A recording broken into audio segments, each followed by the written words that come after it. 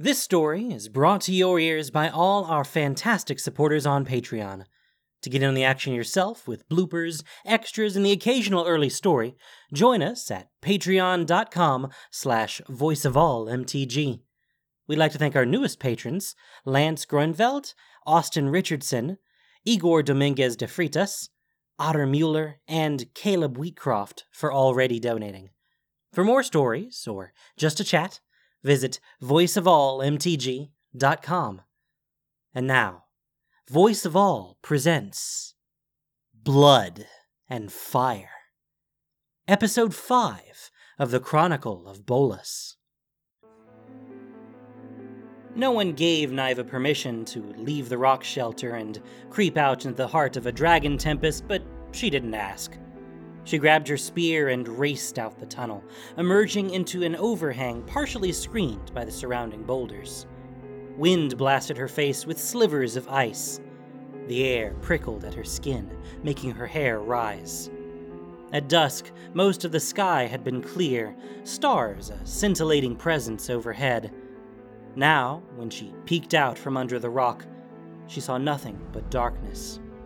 The howls and shrieks of newly birthed dragons deafened her as the tempest raged overhead.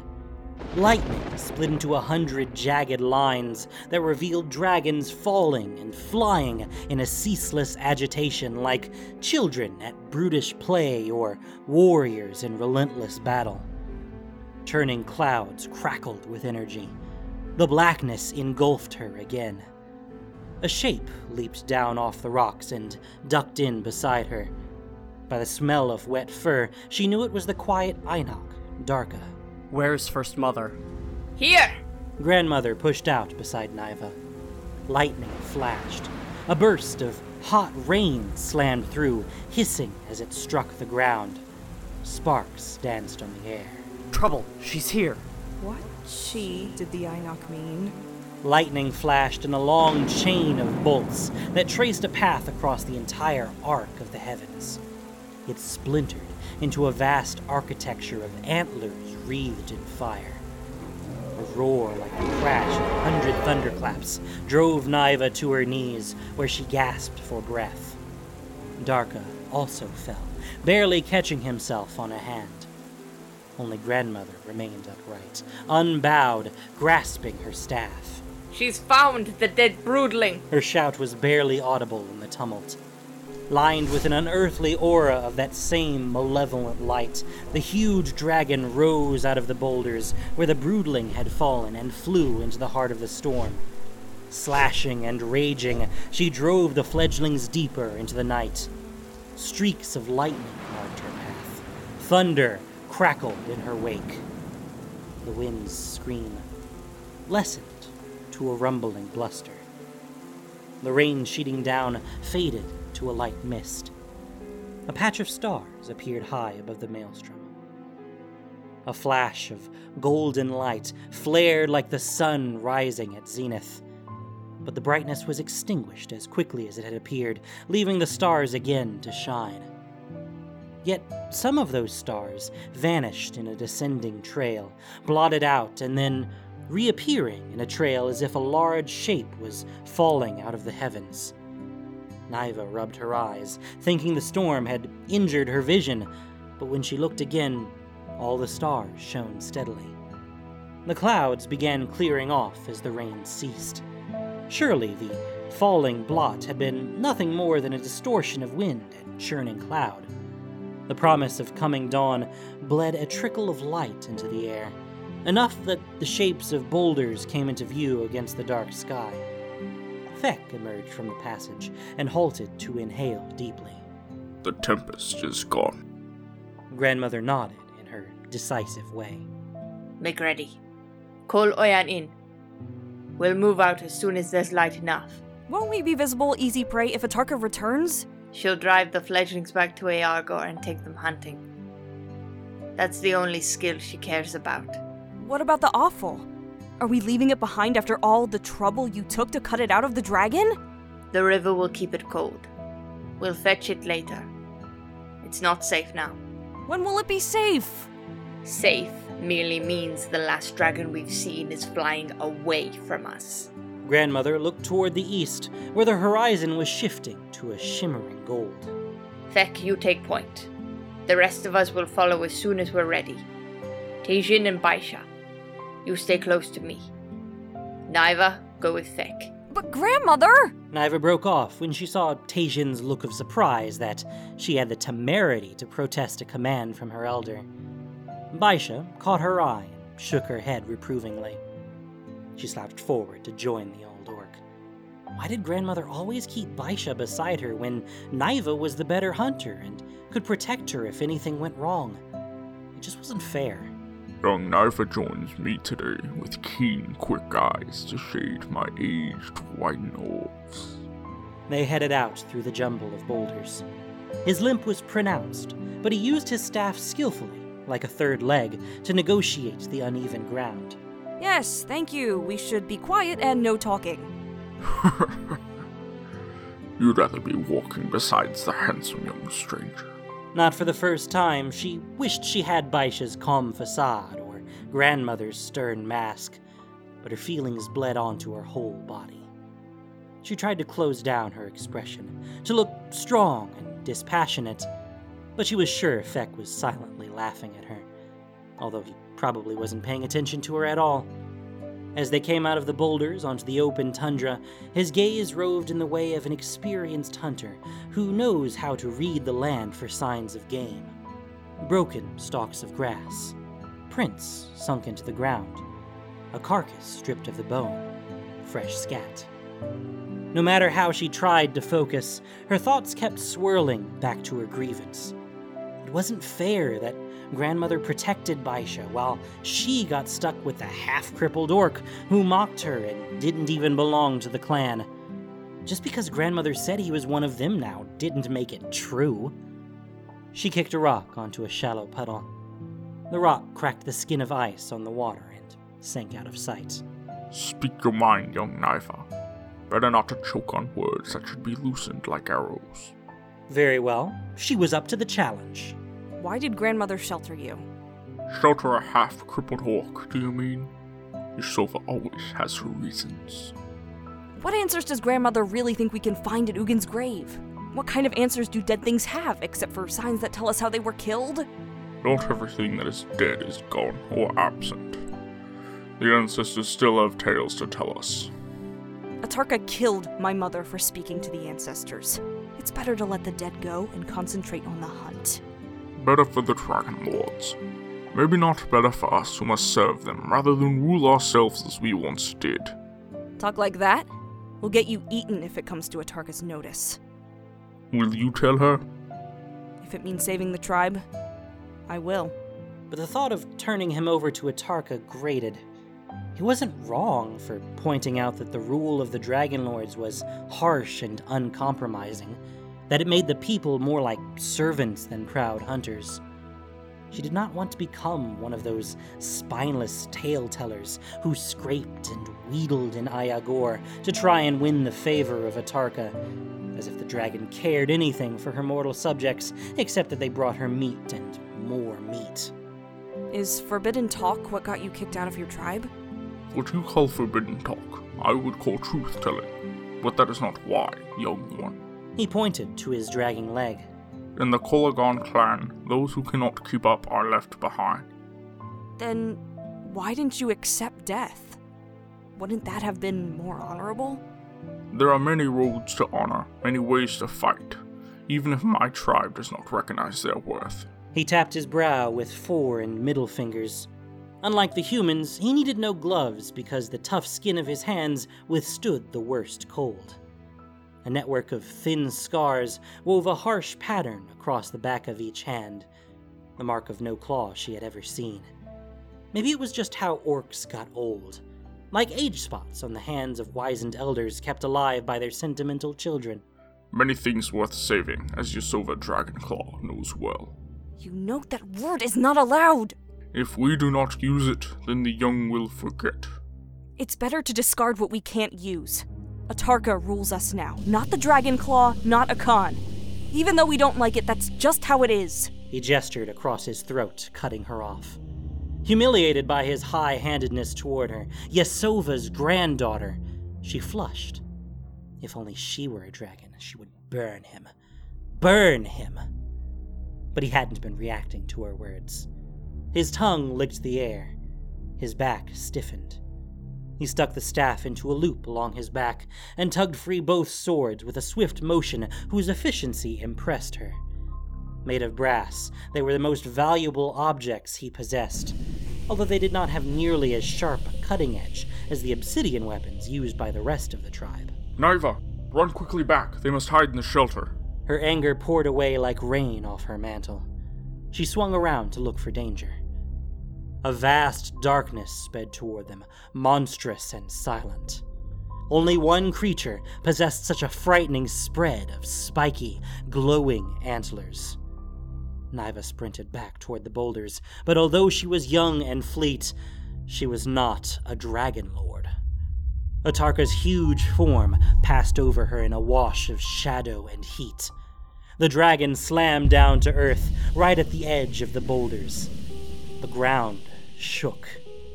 Niva stumbled, catching herself on her forward hand, and then leaped back up and kept running. But it was too late.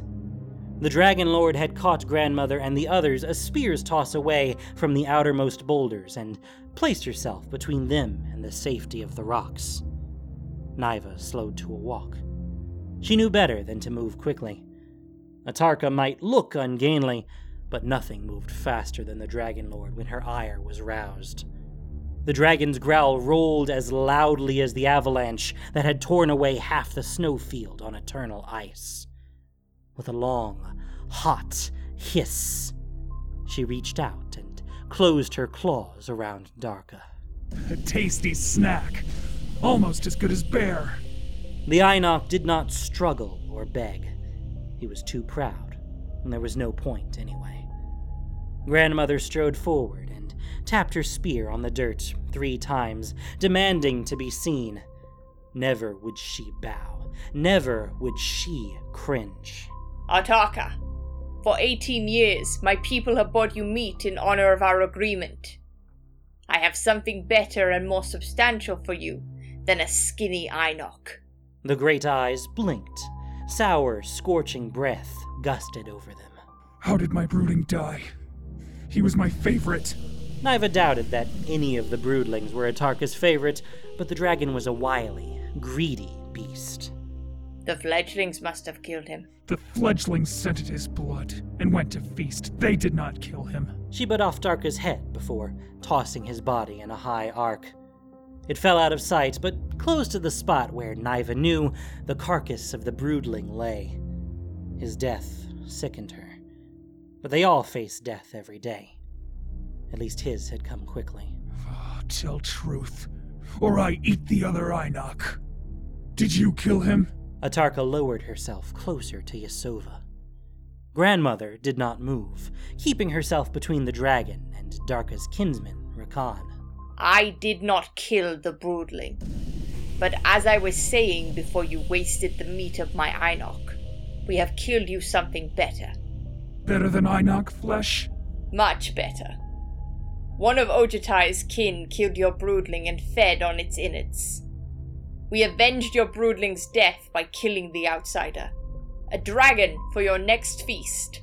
Atarka raised her head and tested the air. The pungent odor of the tempest still lingered, woven in with the smell of grass, of dirt, of drying blood and old rock. Show me. Grandmother gestured for the others to remain behind and started walking, alone, toward the distant scatter of boulders where the broodling had deposited the dead Ojutai dragon. Atarka slammed a foreclaw down on the ground in front of the old woman. All come. All. I know your tricks. I will eat all if I am not satisfied. A huff of sparks steamed up from her nostrils. Grandmother signaled with a hand for them to fall in line behind her. Niva kept her back rigid and her gaze ahead.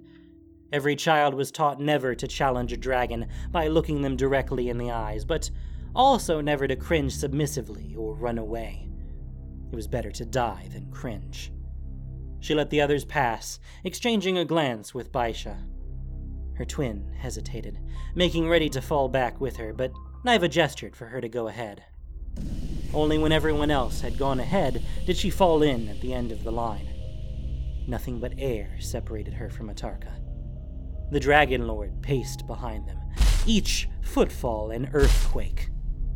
When the dragon exhaled, sparks swirled past her body. It was so hard not to glance behind, not that a look would save her. One swipe, one blast, and she'd be dead, obliterated. But she wanted to do as grandmother would do. She wanted to prove herself worthy of being Yasova Dragonclaw's daughter, undaunted, a living shield between danger and the tribe. Her sense of the world around her expanded. Each step might be her last, each intake of breath her final measure, each heartbeat the end. Tae-Jin glancing back at her, Baisha's shallow breathing, Rakan's stifled grief. The other hunters, silent and alert, ready for anything, even if that anything was the death that awaited all in the end. But Atarka let them live. Or maybe she had crueler sports in mind to play with her hostages. They lived on her sufferance. The Dragon Lords were more powerful in the old ways. So what was the point of cherishing the ancestors when they had been crushed and defeated? If they had been worthy, surely they would have won. Unexpectedly, Atarka leaped upward and, with a howl of glee, flew in a quick hop over them to drop down beside the body of the Ojutai dragon. The slender dragon was badly torn up after the titanic battle, but they all braced themselves as Atarka snuffled around the body and inhaled a taste of his congealed blood. Would she realize no human weapons had cut the body? She whipped her tail back and forth to force the hunting party up against a boulder, trapping them there. Thinking of their mother, Niva placed herself in front of Baisha. But the dragon's gaze fell not on the inheritor of her mother's shamanic gifts, but on Tae-Jin. Fortunately, the mended tunic covered his Ghostfire tattoo, but his facial features and shaved head marked him as different from the other humans. What is this outsider? He belongs to my hunting party. He smells of Ojutai, that pompous, ice-breathing windbag. Tae-Jin took a step forward, lifting his arms, palms up, and bringing his forearms together in the gesture that would birth the Ghostfire blade in his hands. Tae-Jin, do not begin what you cannot end. No one crossed grandmother. As he obediently lowered his arms to his side, she returned her attention to the Dragon Lord. He has come to join us because he has heard of your great stature and ferocity, Atarka. What use for a brave warrior is it to serve a pompous, ice-breathing windbag when he can hunt in the service of a true dragon like you? Atarka rumbled, her head swaying mesmerically back and forth as she considered first the carcass and then the slight young man. He looks not sturdy enough to hunt for me. A hunter may also succeed by being clever. I am useful in other ways, great Atarka. For example, I can tell you many stories. Words bore me. They are not tasty like meat. She swung her lambent gaze back to grandmother. You may watch while I eat him, along with this Ojutai dragon. As you wish, Atarka. But consider this. Ojutai himself sent his own favored broodling to hunt down the man. He did not wish the man to leave his domain and serve another, greater Dragon Lord. You win a victory over Ojutai by keeping this man alive in your tribe, when Ojutai wants him dead. I like that. Tell a story while I feast. Then I decide. Grandmother looked at Tae-Jin. Undaunted, he walked forward to stand beside the old woman. I will tell a story my mother told me when I was a boy. She learned it from her master. As the great dragon began ripping into the smaller dragon's cooling flesh, Tae-Jin began to speak. A very, very long time ago, there ruled a king of great beneficence, greater than any other king in all the land. This king was a dragon of particular wisdom and strength. Once called the least of his siblings, Nickel had traveled the continent of his birth with his brother Ugin to discover the truth of the world. But alas, the truth was harsh. The world was harsh. Violence and murder erupted even in the most orderly of humanoid realms, even when there was plenty of space for all, where vegetation grew lushly and beasts roamed in abundance. Troubled and distraught by this revelation, the young dragon journeyed to the mountain of his birth with his brother. He wasn't sure what he sought, but he hoped to discover enlightenment. A far more terrible prospect greeted him when he at last reached the ancient peak. The humans who lived below the bright radiance of the Birth Mountain had elevated a killer as their chief, and his heirs were also killers. Dragon killers. Atarka raised her head, sinew and flesh dripping from her jaws, and fixed a hot, golden gaze upon Taejin. The air snapped with anticipation. He had her attention now, and that was not a good thing. He rubbed at his eyes and shook his head as if to clear it. That isn't the story I meant to tell. Let me try again. With vile sorcery, the chief and his heirs preyed upon dragons, caring nothing for the noble superiority of the magnificent ones. These feeble humans fed on the blood and bone of those greater than themselves, hoping to steal that strength. With spear and sorcery, the chief crushed his subjects under his heel. Those who pleased and flattered him prospered, and those who were caught whispering treason under their breath died. Those who could not fight labored hungrily in the fields to feed him. The healthy and strong were given spears and whips with which to thrash the rebellious and the stranger into submission. As the years passed, the chief came to rule more people and extend his sway over more of the land. The greedy prospered, and the weak groaned under the burden of their endless toil. But dragons do not suffer such indignities for long. Such an affront must be answered. When the young dragon arrived at the Birth Mountain and saw the injustice and abuse being meted out to the vulnerable, he knew he must act.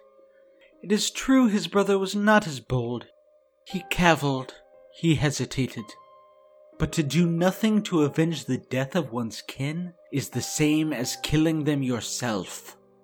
Outnumbered and unable to match the cruel sorcery of the humans, the young dragon outwitted the humans instead. With matchless cunning, he set the heirs against each other so that they fought one against the next until all lost the war for succession. In the course of the war, his brother was swept away into nothingness by a blast of human sorcery, their own claw of revenge. But the dragon triumphed. Dragons always triumph, for that is their nature, to rise above all. In place of the brutal chief, the young dragon was acclaimed as savior of the realm and offered the throne. Those who had once worshipped the drinker of dragon's blood now bowed before the dragon. He ruled according to the precepts he had discussed at length with his brother, for they were ever eager to understand the world's scope and heart. He knew that he could best honor the memory of his beloved brother by acting as he would have done, as he would have urged his brother to do.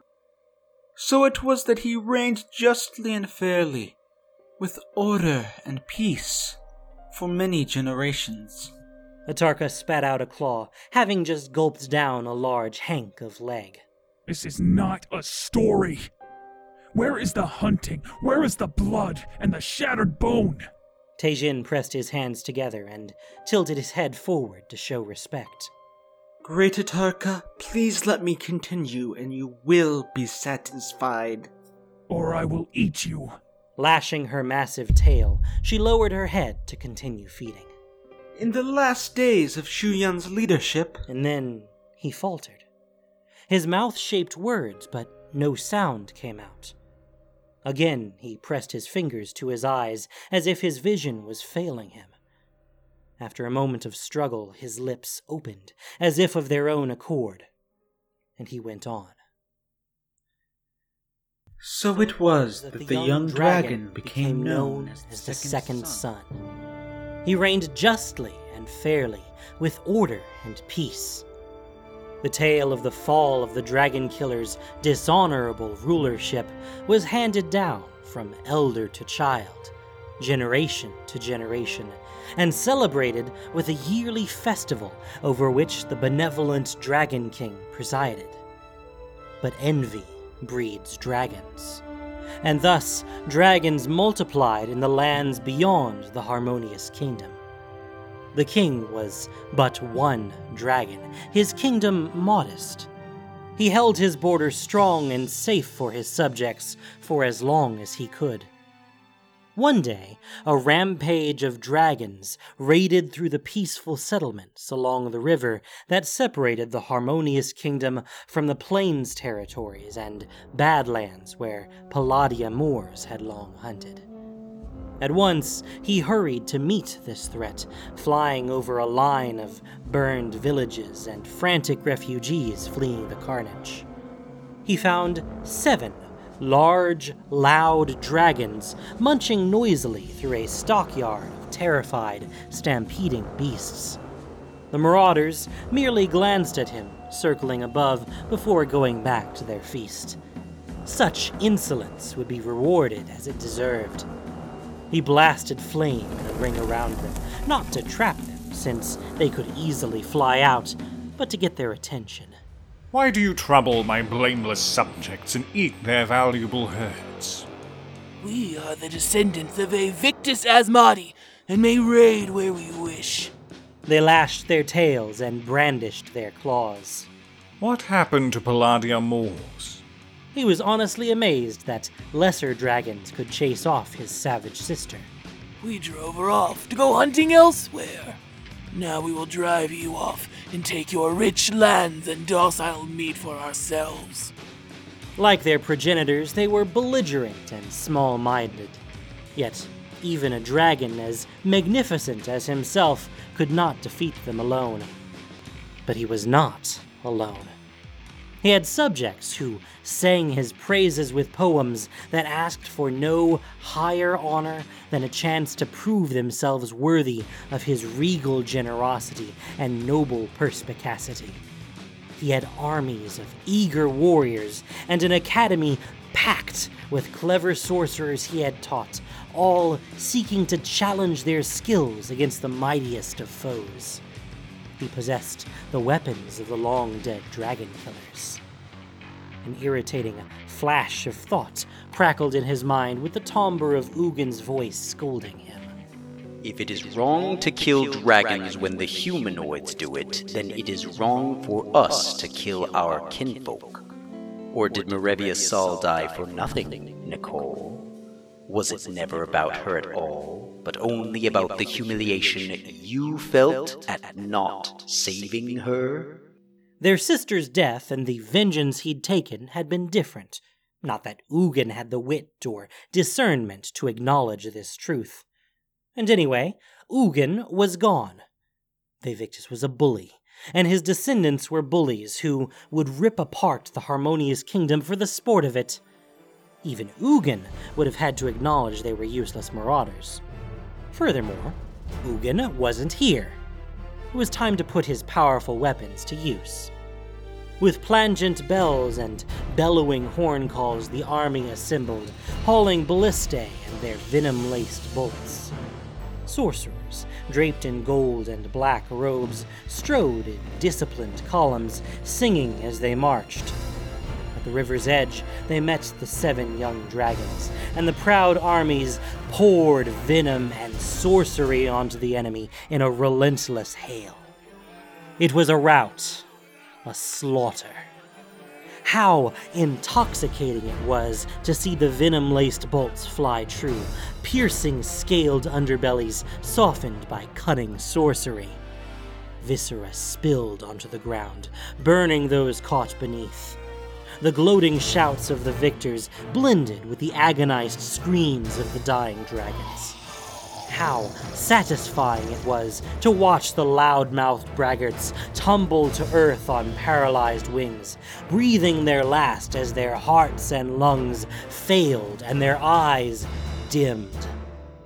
Triumph was sweet, and sweeter still because he had dared attack dragons, the most dangerous and mighty of all creatures. But one of the dragons survived, flying away at a speed the young Dragon King could not match since he was not yet full grown. His generals asked ardently of him, "Do we pursue?" Yes. He recalled with stark clarity how Vivictus and his brothers had once tormented and chased him for no other reason but because it entertained them to be despicable. At last he could avenge the insult.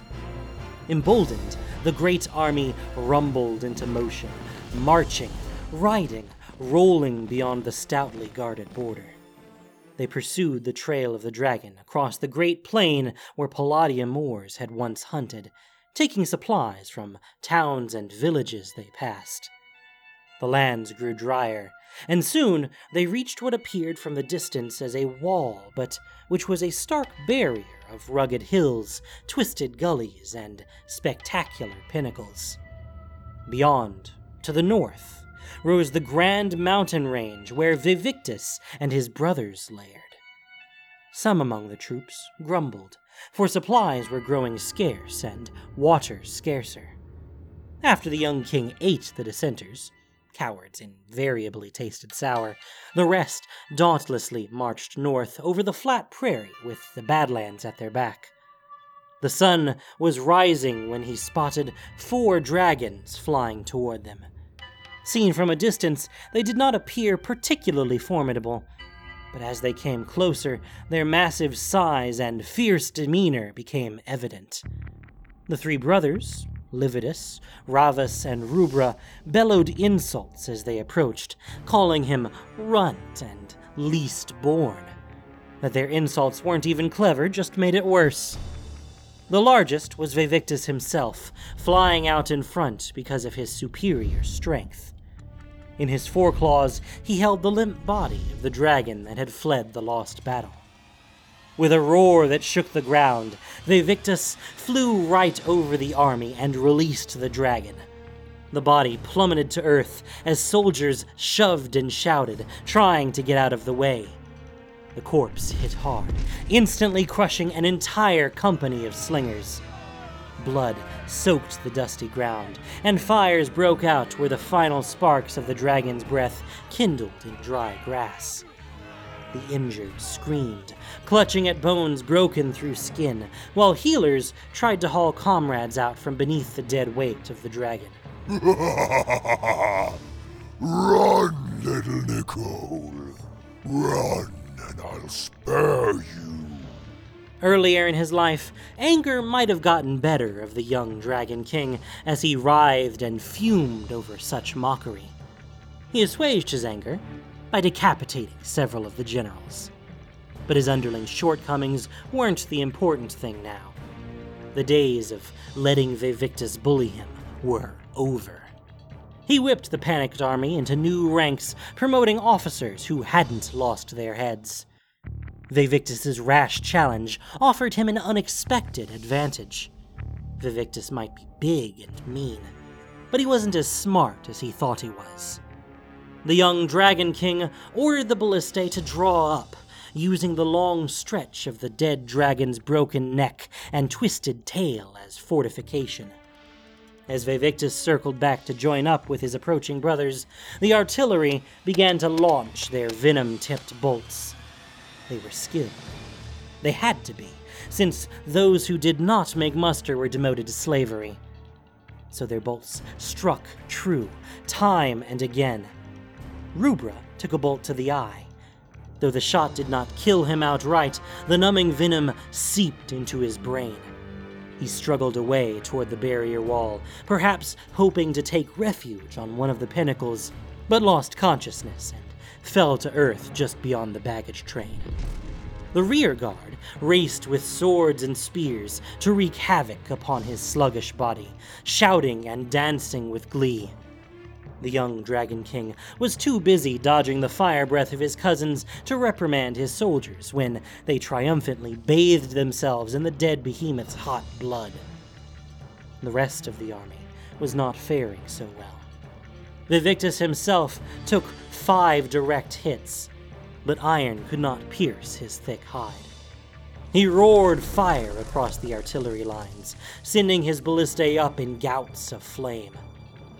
Lividus and Ravus swooped down to snap up soldiers and fling them through the air to their deaths. Mounts panicked, throwing their riders as they fled. The wagons in the baggage train began to burn together with the hapless drivers and grooms. Smoke billowed upward, throwing ashy patches across the ground. You will regret challenging me. We'll pin you to the ground and rip your flesh from your bones while you're still alive! Vivictus roared as he circled around with a brother at either flank. With much of the army dead or in shambles, the threat wasn't an empty one. Brute strength would not serve him now. Only his superior wit could save the day. The young king had long since gained control of his sorcerers through his supple mind touch. At his command, they wove a great spell of concealment, blanketing the battlefield in a sooty haze. Under its cover, he slipped away with the remnant of the army toward the rugged hills and twisted gullies. 2 ballistae had survived, hauled by soldiers given strength by desperation. The rear guard, still damp with blood, fell in. They had survived because, as their captain called up to him, the holy dragon's blood protected them from dragon's fire. A point to consider once he could catch his breath. He drove his exhausted, stumbling army like a wounded leviathan into a deep gully hemmed in by cliffs on either side. Great King, isn't this a death trap? Only if you don't survive the coming battle. The question annoyed him, but there wasn't time to discipline the general. Sometimes you had to delay punishing an offender in order to move fast to save yourself. Beyond a sharp curve in the canyon, he allowed them to halt. Perhaps a third of his army had stayed with him, along with 7 bolts for the 2 ballistae. Though the bolts had pierced the scales of the lesser dragons, these elder dragons were tougher. But the eye was vulnerable, and he had his sorcerers as well, of whom 1 squadron remained. At odd moments when he visited the Birth Mountain, or when he was flying above water, he thought of Ugin. In his hearts, he felt obliged to believe an invisible wind roused by sorcery had ripped Ugin away.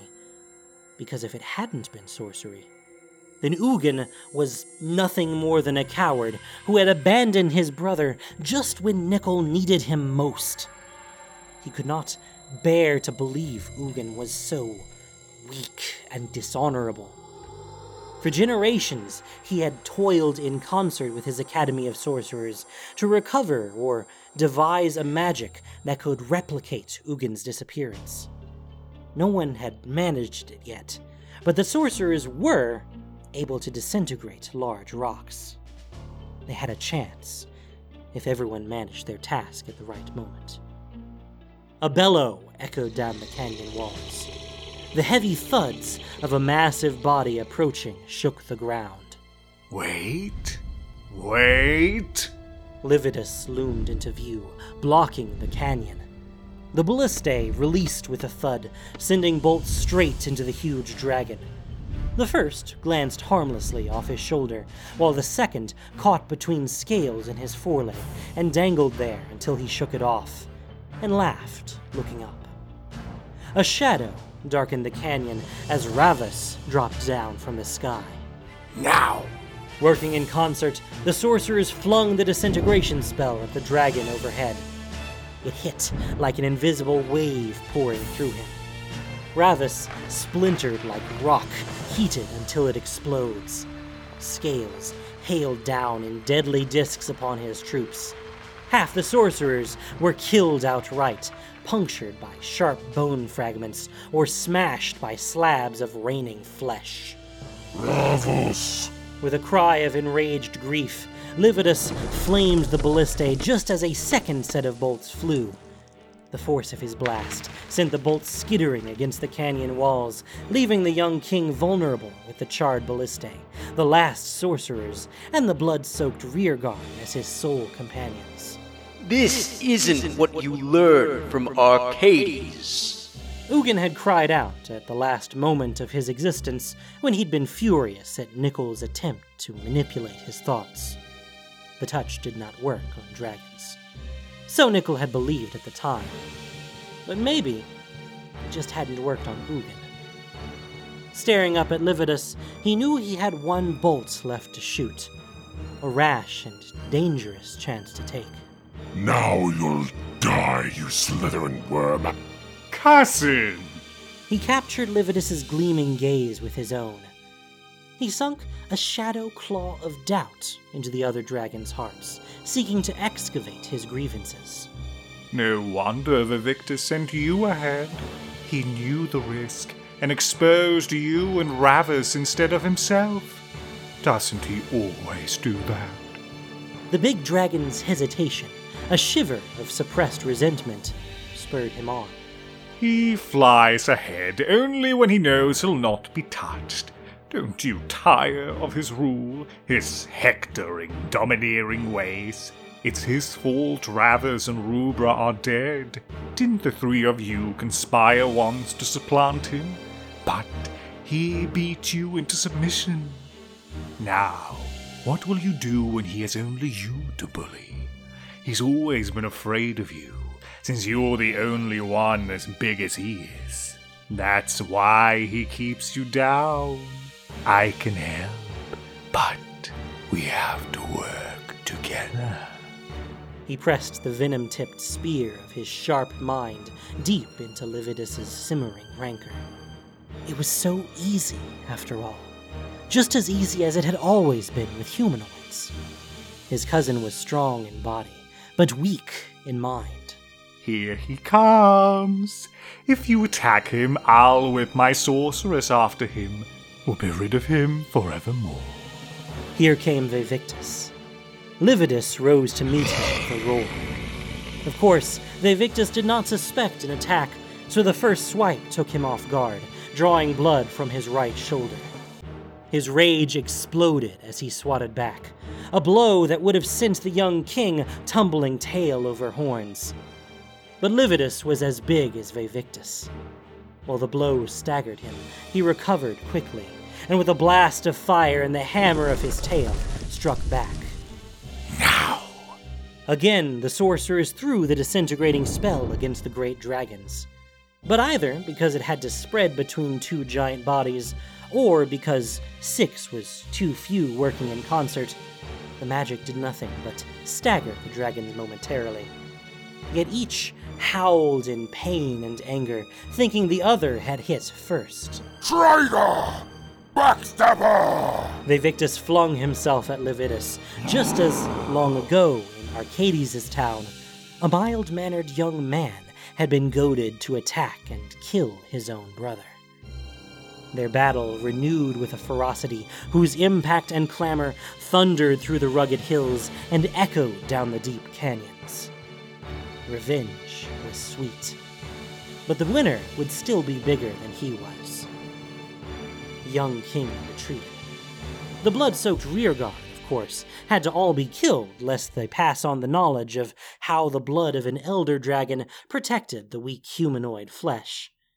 The sorcerers he allowed to live for long enough to create a smoky mist of concealment that would carry him some ways onto the plains.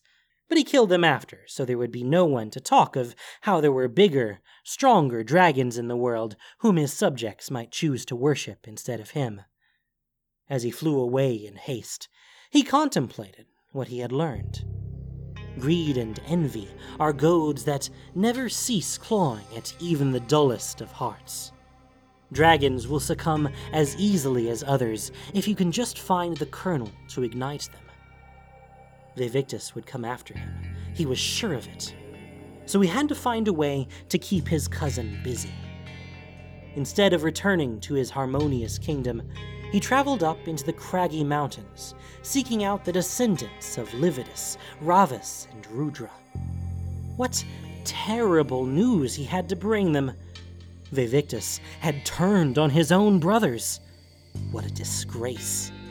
Most likely, the big dragon meant to eradicate his brother's descendants as well, so no trace of perfidy could possibly survive. The ease with which the gullible could be turned to his purpose was surprisingly pleasurable. Returning to his kingdom seemed unadventurous and bland. Instead, he journeyed on to a new lair of dragons, a new territory to inflame. He sought out Palladia Mors. She remembered him with a dismissive clout to his head, but she listened avidly to his tale of how vulnerable Vivictus now was. Ah, revenge was indeed sweet. In years to come, the stories would be told at hearthfires or by refugees huddled around campfires seeking safety. Not that they would ever be safe. Dragons from one clan raided the mountain fastnesses of a cousin clan. Amid the snow-capped peaks, the dragons fought in thunderous battles, claw to claw, fire to fire. Charred flesh rained down from the heavens. Bone shattered at the base of cliffs. Those whose hunger could never be sated tore their way through the dying, feasting upon the bloody flesh of their own kind. Greed and envy grow the more they are fed. Maws open to swallow larger portions, and claws reach for yet more distant prey. Dragons turned their gaze upon the fields and herds of the humanoid settlements. Some wished merely to devour the humanoids as they had hunted down and devoured wild herds. Others wished to manage them like cattle, ripe for culling when their hunger grew sharp. A few wished to teach and guide the humanoids, but their efforts were often met with ingratitude and misunderstanding. Even the clever Chromium Ruel took to hiding himself while he pretended to be something he was not, lest he be scorned by the humans he claimed did love him, or eaten by the dragons who despised his mealy-mouthed philanthropy. No cage can confine greed. No chains can bind envy. As they grow, they are lashed by desire and anger, and so the dragons were not sated. Their hunger did not abate. Dragons crossed the mighty seas to find new lands in which to feed their hunger for flesh and for power. When even those distant shores became too crowded, then dragons fought each other with tooth and claw, with fire and ice. Under dragon standards, they raised proud war bands from among the humanoids who worshipped or feared them.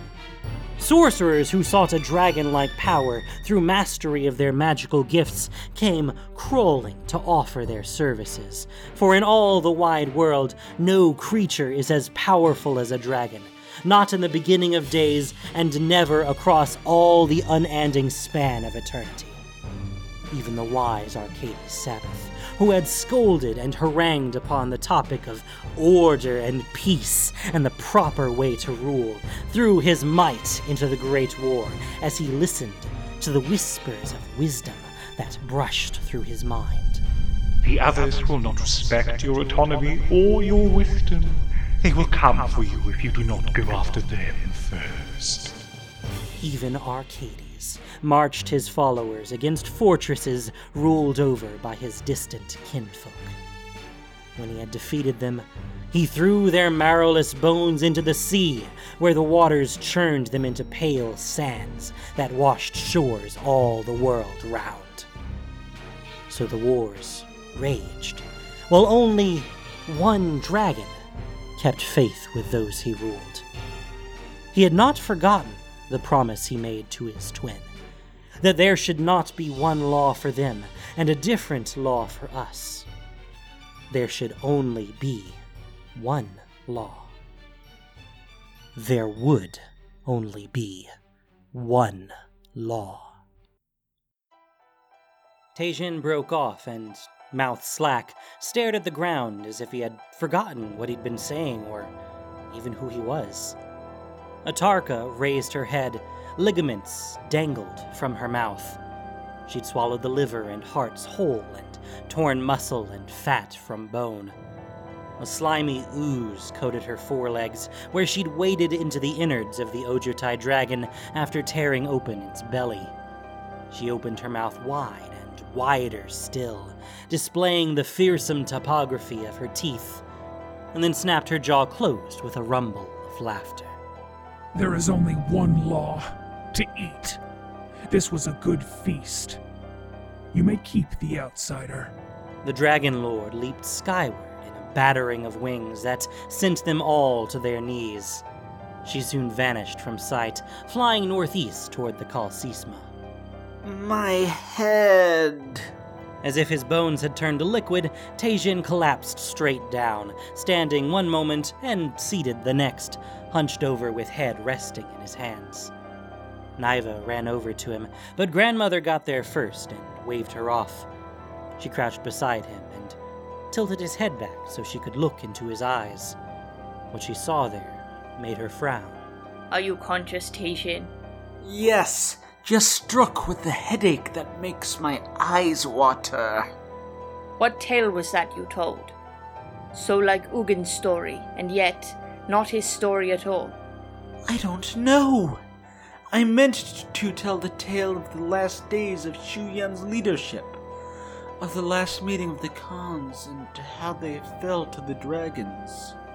I remember that day and its aftermath too well. I thought such a tale of victory would entertain the Dragon Lord. Where did this tale come from then? Again he rubbed his eyes and then cautiously rose as if unsure his legs would hold him up. This other story came into my mind in a whisper. Maybe it's a story my mother told me when I was very young that I've forgotten until now. Grandmother stood. This is an ominous turn of events. Once before, a whispering voice sought to alter the events on Tarkir. To my shame, I listened. Ugin's death is partly to be blamed on me. Maybe the visions your master and the Windfolk received didn't come from Ugin. But if they did, it's more important than ever that we reach Ugin's grave quickly. First, we must honor Darka for his hunting prowess in life, and his unflinching acceptance of death. They pulled the Einok's mangled remains from amid the bloody ruins left by Atarka's feeding. His knife and amulets they wrapped up to return to his Einok kin. The items from his pack they split between themselves. Such objects were too valuable to be abandoned. Afterward, in the Einok manner, they lay his body on the ground and ringed it with stones. Each spoke a brief prayer and a single memory, nothing elaborate. Every spirit passed into the realm of the ancestors, and with another hunt always looming, the greatest honor they could show the deceased was to continue on, year after year, generation after generation. His spirit walks ahead of us into the unwritten now. Grandmother placed a large rock atop his chest, as a reminder of the weight of obligations that bound each member of the tribe to the others. The sun, too, was part of the kinship network, and the sun would watch as the birds and beasts and bugs devoured his remains. She stepped away. Is everyone ready? Naiva looked around. Of course they were ready. Spears and knives in hand, packs slung across their backs. The tribe was always ready. We must reach Ugin's grave before the storm hits. Grandmother led them away from the boulders and the gnawed remains and shattered bones of the two dead dragons. Vultures circled overhead, awaiting their chance to feed on the wreckage. Up ahead, Feck was waiting to fall in with them. Naiva scanned the sky. The dregs of dark clouds had been blown into the southeast like a fleeing herd. The rising sun poured its golden light across the tundra. Far away, at the edge of the hills, a strange, warped spiral of stone rose up from the ground, the feature so sharp and delineated that, for an instant, she believed the illusion that she could reach out and touch it. Do you think another dragon tempest is coming? I think it's already here. Thank you for listening to this production of Voice of All. As listener-supported entertainment, we rely on you not just for the voices of the characters, but also to keep us going and growing. If you enjoyed what you heard, please support us by rating and reviewing us on iTunes, or following us on SoundCloud, Stitcher, and Google Play, or just plain sharing with your friends. You can also support us financially on Patreon for exclusive perks. Blood and Fire was written by Kate Elliott. The podcast was produced and edited by Gin Dokeshi, with sound editing by James Malloy and Liz Jones. This week's story featured the voice talents of Trocken Matt, Maxie Bridgewood, Abigail Turner, Erkman013, Carrie Schultens, Tom Hickey, Ash Thurman, Regula, David Mayer, Corbin Condon, Rasmus Beckor, and J.W. Forsyth. The Voice of All is unofficial fan content, permitted under the Wizards of the Coast fan content policy. Magic the Gathering is copyright Wizards of the Coast. Thanks so much for listening. Y'all have a great day.